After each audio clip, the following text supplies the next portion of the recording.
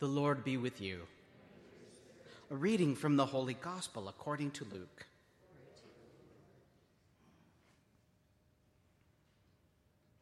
On the way to Jerusalem, Jesus was going through the region between Samaria and Galilee. As he entered a village, 10 lepers approached him. Keeping their distance, they called out, saying, "Jesus, Master, have mercy on us." When Jesus saw them, he said to them, "Go and show yourselves to the priests." And as they went, they were made clean. Then one of them, when he saw that he was healed, turned back, praising God with a loud voice. He prostrated himself at Jesus' feet and thanked him. And he was a Samaritan. Then Jesus asked, "Were not 10 made clean?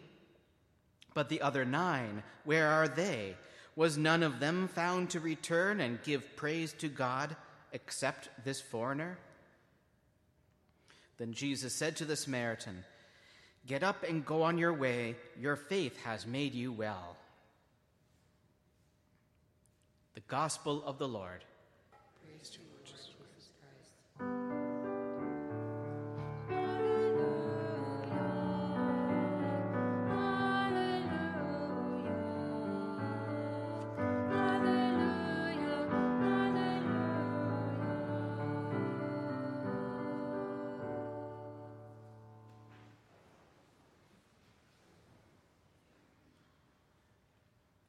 Truth be told, I'm not big on watching the news.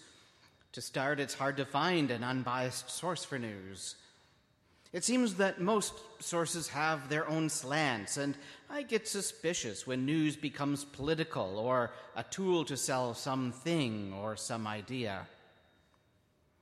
So for me, it's sometimes a challenge just to know what news to trust. On top of that, a great deal of news is bad news. When the CBC issues some breaking news, it's pretty much a guarantee the news won't cause dancing in the streets.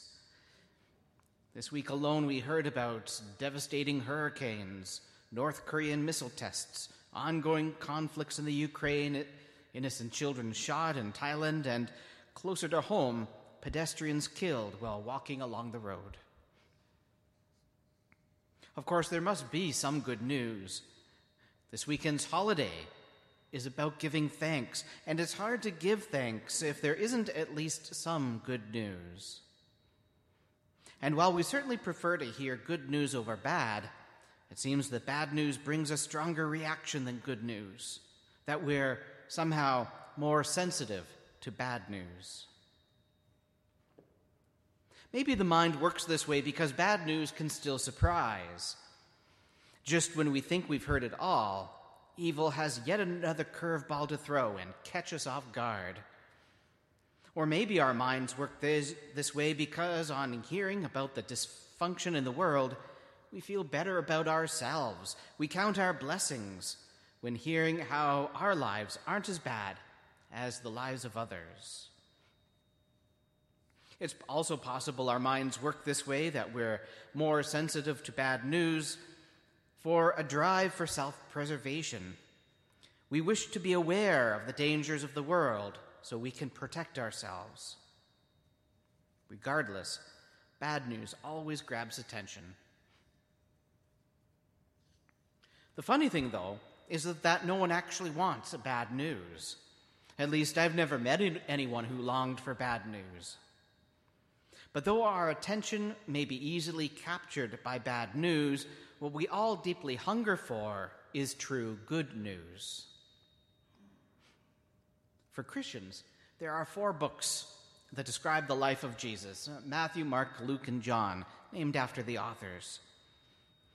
These 4 primary testimonies give 4 different perspectives into the life of our Lord and how he has saved us from sin. Anyway, these 4 books are called Gospels, a word for the Greeks meaning good news. Over the next few weeks, we're going to take a deeper look at the features that make the Gospels so special for us. We're going to explore how this good news is truly good, how it has changed everything, how it's best appreciated, how it expands over time, and how it's trustworthy. Now, in the gospel reading today, we heard about a moment when Jesus encountered a group of people suffering from leprosy. Because the disease was contagious, those suffering from it had to isolate, not just for a few weeks, but for the remainder of their lives, because there was no recovery or cure. Those who suffered from the deadly disease weren't permitted in places of worship or in markets, and were expected to warn others not to come too close. For many, our recent experiences with mandated lockdowns during the pandemic gave a small taste of the anxiety, isolation, and fears that those 10 lepers may have endured, just for us on a much smaller scale. I suppose that, while what we experienced made the news, it wasn't really news at all. History is filled with stories of the evil of disease and the challenges that come along with it. Poverty, disease, death, even happiness or examples of people doing good or commendable things isn't really news. These things happen all the time.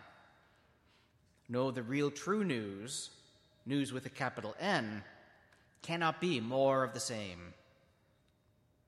So another feature of the Gospels that makes them so special for us is that they truly are news.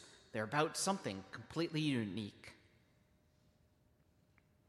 In today's Gospel, we do hear some news. A group of lepers were miraculously healed. It had never happened before. It was beyond imagination or expectation.